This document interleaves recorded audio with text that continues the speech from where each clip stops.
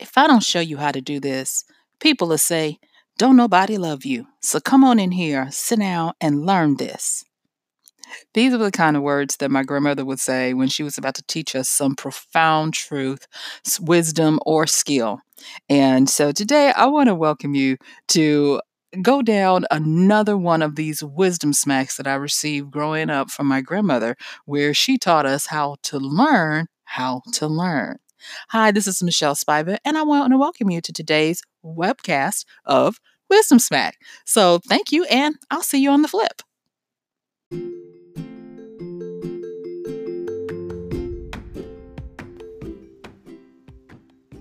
I had a globbed up mess. It had congealed and it sat there looking at me like an evil pudding that dared me to come near it. What I had was a major screw up. Now, I'm talking about this time when my grandmother decided to teach me how to make starch and how to starch my clothing, particularly at the time it was jeans. And she had gone over this process with me many times, too many to actually count, and way too many for me to have had the mess that I had. Now, the issue in hindsight was that I had learned, but I didn't take that learning and turn it into knowledge.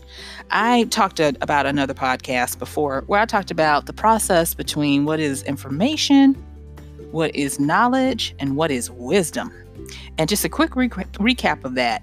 Information is where you collect a lot of data or facts, and then you have to take that data or that information and do something with it to internalize it and make it your own, which if you don't, is called an information gap, because you have all these disparate parts of facts that you don't know how to assemble in a cohesive or a contextual way for them to make sense. Then you take what you know from those facts and you start to put them into unique customizations where they now become knowledge that you can wield and use for problem solving for particular situations unique to you. So for instance, knowledge would be ABC 1, 2, 3. The gap between ABC 1, 2, 3 would be ABE, meaning Abe, putting little words together so that they make sense. And then the knowledge would be Abe is a friend of Susie, and Susie likes Abe, so I will go to Abe to get Susie to help me. So that's how you can take information, ABCs, turn them into words, knowledge, closing the knowledge gap, jumping over to, ABCs, words, jumping over the information gap to get to the knowledge that this thing is like the other, and making connections and synchronicities, as I talked about, and just taking that. And then wisdom, even from that scenario of Abe and Susie and you and all of this kind of stuff, wisdom would take you over to the fact that, maybe you might need to study Abe and then emulate Abe to be able to just get Susie to like you without having to use Abe, because that's not morally too tight. So I know that that's a lot to give you in a few minutes, but I just wanted to give you that. And if you haven't checked out that particular podcast, is called Information, Knowledge, and Wisdom. Give it a go. But today I want to talk about learning how to learn and how my grandmother taught me this skill that has gone on to continue to help me every day and in every way. Now, as I have been wont to do, I love talking about stories of how I grew up. And it's because the older I get, the more I am realizing that this was not a normal education I was blessed with. And I am wanting to share some of these things that I've learned, because I am seeing where a lot of these wisdom smacks I received growing up as a kid are helping me to help clients, helping me to help, hopefully, you, by sharing these experiences and these things that I went through so that we can all grow together and make bounds and leaps together. So, going back to this starchy mess I had. Now, I had watched my grandmother take in laundry and those types of things over the years. And when she would give back the product, honey, I'd put it up against any cleaners. And she did this in her home. And I watched her prepare the starch. I don't know where you may be listening from, but in the South in the United States, there was this maroon box with white writing on it, and it was called Argo. And it was starch that you just bought, just pure starch. And there was a process of the water and the heating it up and all of this that you had to learn how to do. And ratios were involved. So yes, there was some math, temperature control between the hots and the colds and the dousing of the starch onto the clothing and then putting the clothing in bags in the refrigerator and then taking them out after a certain amount. Like I said, it could be very convoluted, but there was a symphony of components that my grandmother did so that she could come out with a product that was consistent. And this is how she did a lot of things. I remember her trying to teach us how to fry chicken. And I don't know if you've ever had a Southern Black woman's fried chicken, but I will tell you, it's enough to make you slap something, kick something, and do a jig. And my grandmother had that gift as well. Let me just put it this way. My grandmother's chicken was so good that when she would cook it and sell it on campus to help the students raise money, yeah, it would be a fight. And she'd have to start like in the wee hours of the morning just to get enough of it ready. People were ready to buy my grandmother's cold fried chicken. It was that good. So when she was teaching us these things, there were certain approaches that she used that, like I said, I thought everybody knew how to do it. But what she was teaching us, she wasn't teaching me how to make starch, to have starched jeans that could stand up on their own.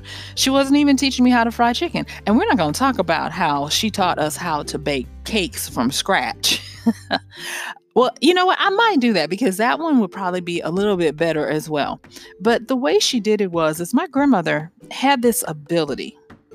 And I need to say abilities with an S, because she had abilities that I took for granted. And those were, my grandmother had a exceptional command on the ability to verbalize what she thought and felt in a way that it painted the picture on your canvas of your mind. The way she described things was so vibrant and colorful and full of active life that you immediately got it. She used metaphor like a maestro. She used simile with the detriment of a sharp point of a sword. And not only that, she knew how to break down a process and into the smallest parts needed to make the steps understandable at different levels. So I remember her teaching me how to make the components of her famous Thanksgiving meals when I was like 8. Yes, I was a little kid. And my grandmother was teaching me how to make cornbread dressing, macaroni and cheese. She was teaching me how to make one of my grandfather's favorite cakes my grandmother always had a homemade cake every week for him. And she had different kinds, whether it be caramel cake, lemon cake, pound cake, you name it. My grandmother could throw down and do it. And she would teach us those things. And I didn't realize that I was in the presence of a masterful sage. And I'm so glad that now I'm finally at the point where I'm starting to own the fact that she imbued her grandkids and passed this wisdom down to us, because I see it not only in myself, I see it in my siblings, and I see how they interact with their children, and we're passing these things down, and we don't take it for granted anymore. We don't take the fact that we finally realized in our adult lives that our grandmother was the community big mama. She was the one not only helping us, but she was helping other people. When I was growing up, my grandmother had become, at the time, they would call them dorm mothers. See, I grew up in a university town. I actually grew up in a historically Black university and college town, Grambling, where Grambling State University is located still to this day. And so my grandmother was a dorm mother in one of the dormitories for the men's complexes there. And that meant that she managed that dormitory. She had her office there. Sometimes she'd have to spend the night, if someone didn't come to relieve her. And she became the actual mother of that dorm. I remember young men coming in at night after school classes and wanting to talk to my grandmother about things. And it became so popular that she would just say, look, y'all just meet down here. I'll open up the meeting room and we can have she didn't call it Q&A. She said, but we can have a little powwow. And those boys would come in, young men, 18 to 20 or so, and they would pour their hearts out. And my grandmother would listen.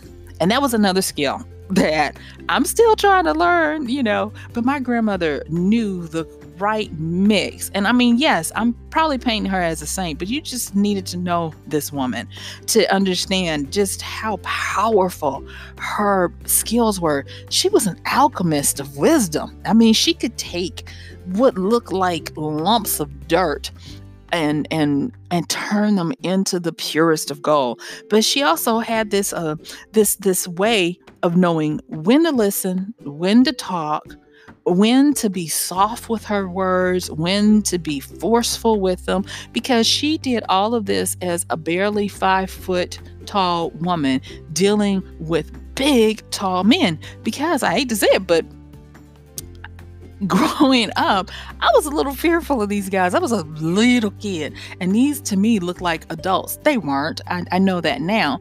But she was actually the dorm mother for one of the athletic dorms. And Grambling State is renowned for its football. And she was a dorm mother in one of the football dorms. So these were hulking big babies. I didn't realize they were big babies, but they were. And sometimes I'd see my grandmother and she would tell them, you're going to shut up and you're going to listen. Now, she didn't use the word shut up because she didn't like us using that. But she says, you're going to be quiet and you're going to listen. And I remember she would have little sayings that I say to this day. She would say things like, look, I've been where you got to go, so you need to listen. You came to me. I didn't come to you. And these guys would stop in their tracks and they would listen.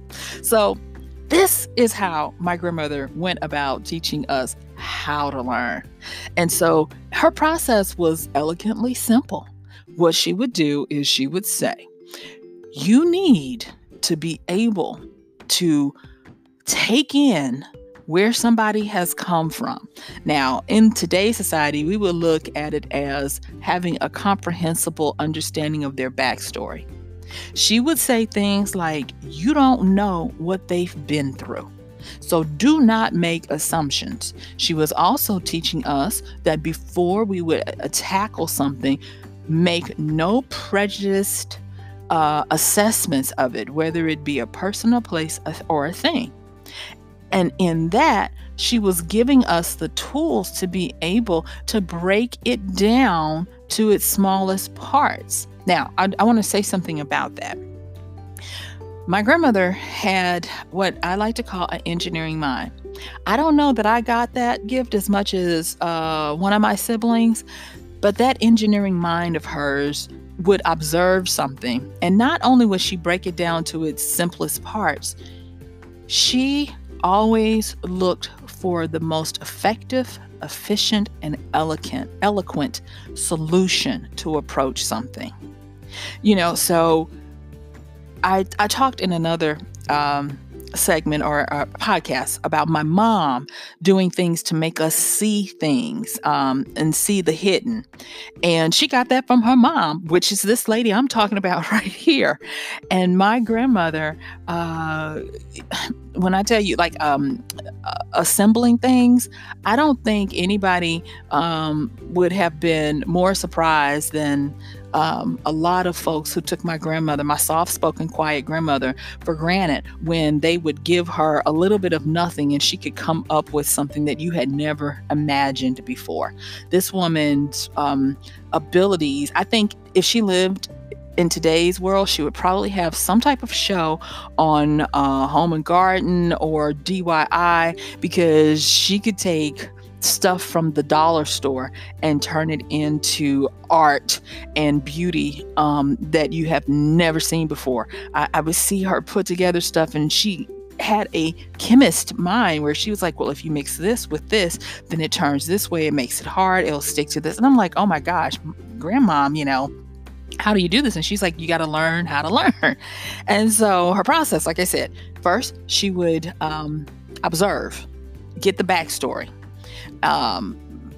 She passed that love on to us through words. She managed to almost get her associates back in the 40s, but due to the war, she wasn't able to finish. So my grandmother would have had a advanced degree if she had been able to continue on, but the World War II broke out. And so she always had a love of learning. So she taught us to love the etymology of words, the breakdown, the background of words. Then she said, not only do you want to understand the backstory of it, you want to make no assumptions about it. That also included, this is one of the things she really hated. She says, don't just do what other people have done. She said, there's always more than one way to skin a cat. So just because someone makes a car this way doesn't mean that you have to make it that way. And because of that, she was teaching us how to be innovative, intuitive, and ingenious in our approach to how we would come at something. To this day, a lot of how I'm able to survive, thrive, and be unique in the marketplace is because of this kind of way of approach to learning that I learned at home, not in school. She would say things like, don't be a bandwagon thinker. Don't just do it because this is how everybody else does it. She says, there might be a better way that's just waiting for you to pick it up. I remember her saying these quick little anecdotes that were just so wonderful. Now, going back with this, learn how to learn. When I remember her teaching us how to make a basic cake, she would teach us the 1, 2, 3, 4 method. And she would show us, at the time, she was showing us ratios of wet to base, like how much milk would go to flour, how many eggs you would need for the amount of flour, how much oil or butter, how much fat it would need. And she was teaching us these chemical compounds. And my grandmother had never, like I said, never been a quote unquote chemist, but she knew this stuff. She talked about leavening. She talked about how you always needed a salt with a sugar to balance it and to help it do this. She taught us the difference between baking powder and baking soda, and how baking soda doesn't work unless you have, baking powder doesn't work unless you either have baking soda, buttermilk, or some type of acid. And I was like, okay. And like I said, I just took it like everybody's grandmom teaches them this. Everybody knows this. And like I said, to this day, I find that I use these skills as my foundations to learn on top of them, using my grandmother's other tenets. Now, there were many more that she would tell us, but the biggest ones that I want to be able to convey to you with the limited time that I have, because I don't want to take for granted that you got all day to be listening to me rambling about my stories of my grandmother. But I just want to say this, that you have to be able to articulate what you're wanting to do, not only to others, but to yourself. And that was one of the biggest things that she never said, but when I go back and review all the times she helped us problem solve with unique ways, based on limited resources. Because let's face it, a Black woman in the South growing up in the 30s, 40s, and 50s, she was not given the opportunities that we're afforded today. And yet and still, she was one of the premier people in her community that people respected, looked up to, and gave resources to handle, because my grandmom could make stuff happen. And so she had that command of being able to verbalize and paint on the canvas of a person's mind vivid pictures of things that a lot of times didn't even exist. Like I said before, my grandmother was a maestro at metaphor, because she, in her way, already knew that the fastest way to get someone to understand something is to equate it with something else, to make it seem like that thing, but not only something else, something of greater value. And like I said, her use of simile, like, it's as if, it's like, she would use it with pinpoint precision to excise and cut away the fluff and the stuff that you didn't need to get to the heart of the matter. Going into how she would deal with these young men, I started to see her as a Michelangelo, shaping the minds of these young men to infuse and imbue them with a self-respect and an honor that I have come to miss, that I don't see in a lot of young people today that need these big mamas. Instead of my grandmother asking them to respect her, she always reoriented them. And she would say things like, if I can't get you to start with you, nothing else matters. And she did that with us. She did that with those young men. And I'm just amazed. So instead of her, because like they would come in cursing and fighting and the stuff that boys would do. And she would be like, look, son, I want you to figure out what it is about you that makes you choose the words you choose, do the things you do. And she said, and if it doesn't feel good to you, don't do it. She said, only do that which is true to you. Now, yeah, she's probably, channeling some Marcus Aurelius, Stoicism, and all that kind of stuff. I mean, but we didn't know that, and maybe she didn't. But she really helped to get people to reorient from within. I remember one time I had done something and it was bad. Well, I'll go on and tell you. I was a little kid and I had found my grandfather's stash of quarters, $50 and dollar coins.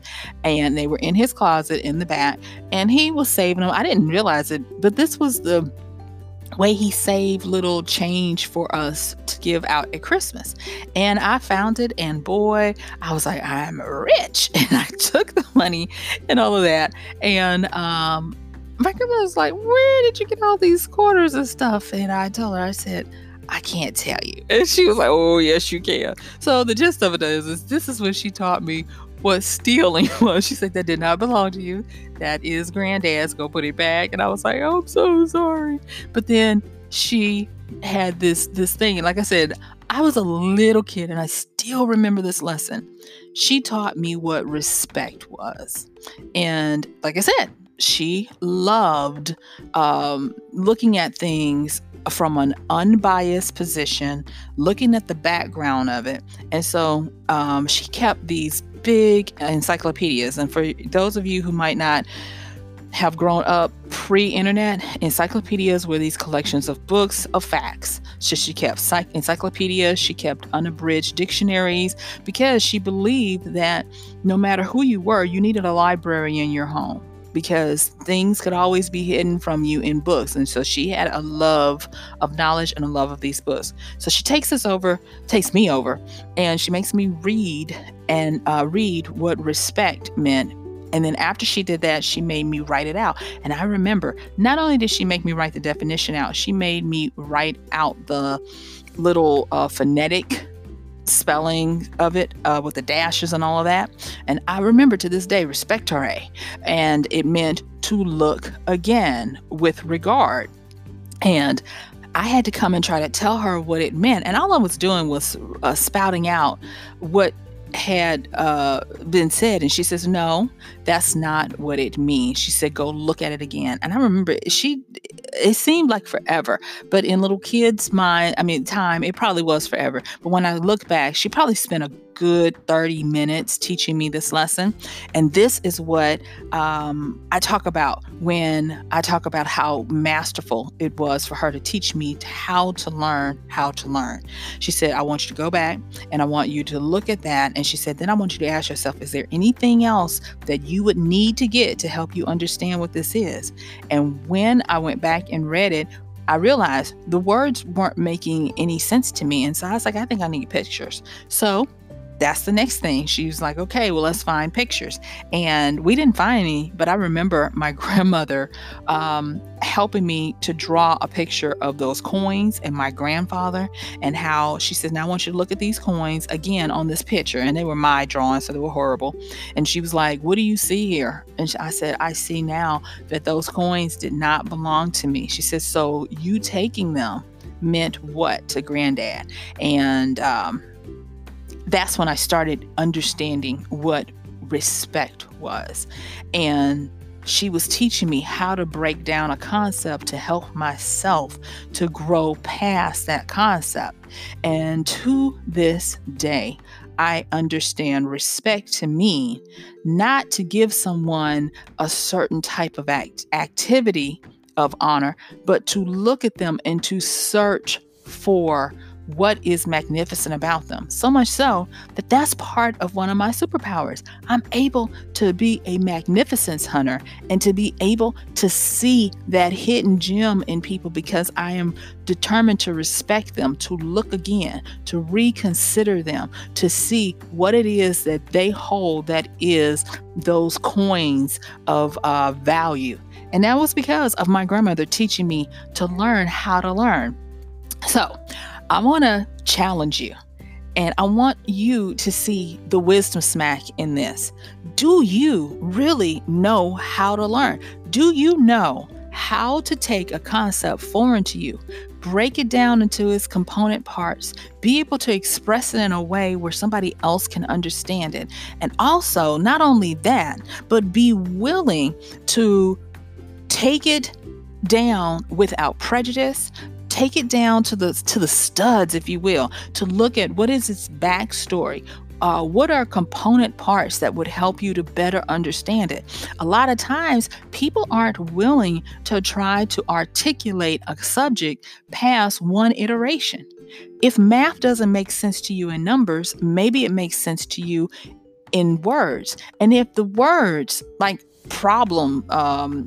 word problems, don't make sense to you, then maybe it makes sense to you in pictures. And if pictures don't help, then maybe it makes sense to you in parables. And you see how you continue to go on, and you bring in new ways of doing that. My grandmother was teaching us how to have acute comprehension of how to approach a subject. And because of that, that is a skill that I can truly say, when people look at me, my grandmother was right. People know I was loved because she taught me how to learn, how to learn. Now, let me go back to that starchy mess I started out with in the beginning. I was trying to hide it from her because I was supposed to have my jeans ready for the week, and this was going to be my first time doing them on my own. I finally had to fess up, and I finally had to admit to her that I didn't know how to salvage this, and I had used too much starch, too many components, and all of this. And so my grandmother came back and she looked at the starchy pudding mess that I had. And she was like, okay, we're going to fix this. And I watched how she took, I want to say it was vinegar and some other stuff, and she used it to revive this starch and get it back to a smooth, gelatinous consistency instead of the chalky pudding that I had. And I watched her sprinkle the clothes with it in the water and roll them up tight and put them in the bags and all this kind of stuff. And so she was like, okay, so we're going to go back. And what she did was amazing in that she did not do it for me. She said, we're going to do this over. And She watched while I did it, and she says, I don't want you to just do it. I want you to explain to me why you're doing what you're doing. And once she made me do the process, giving me feedback as I was going along, but not only that, getting me to explain to her why I was doing what I was doing, that's when it clicked. I had to be able to not only learn something, but learn it in a way that I could convey that knowledge to someone else. And when you put that responsibility on what you learn, you truly do start to learn how to learn. You do start to understand how to break things down and in their smallest components, how to use metaphor and all that stuff that my grandmother was doing. So my time is up for the day. I'm so thankful for you guys continuing to listen. This has just been a blessing. And hey, if you like what you're hearing, please share it, comment on it, and support it. And I got an easy way for you to be able to support this podcast. Please consider, when you do your Amazon shopping, use our link, and we may receive a little bit of a commission for that. It costs you nothing extra, and you can do that by going to michellespiva.com/AMZ. Thanks.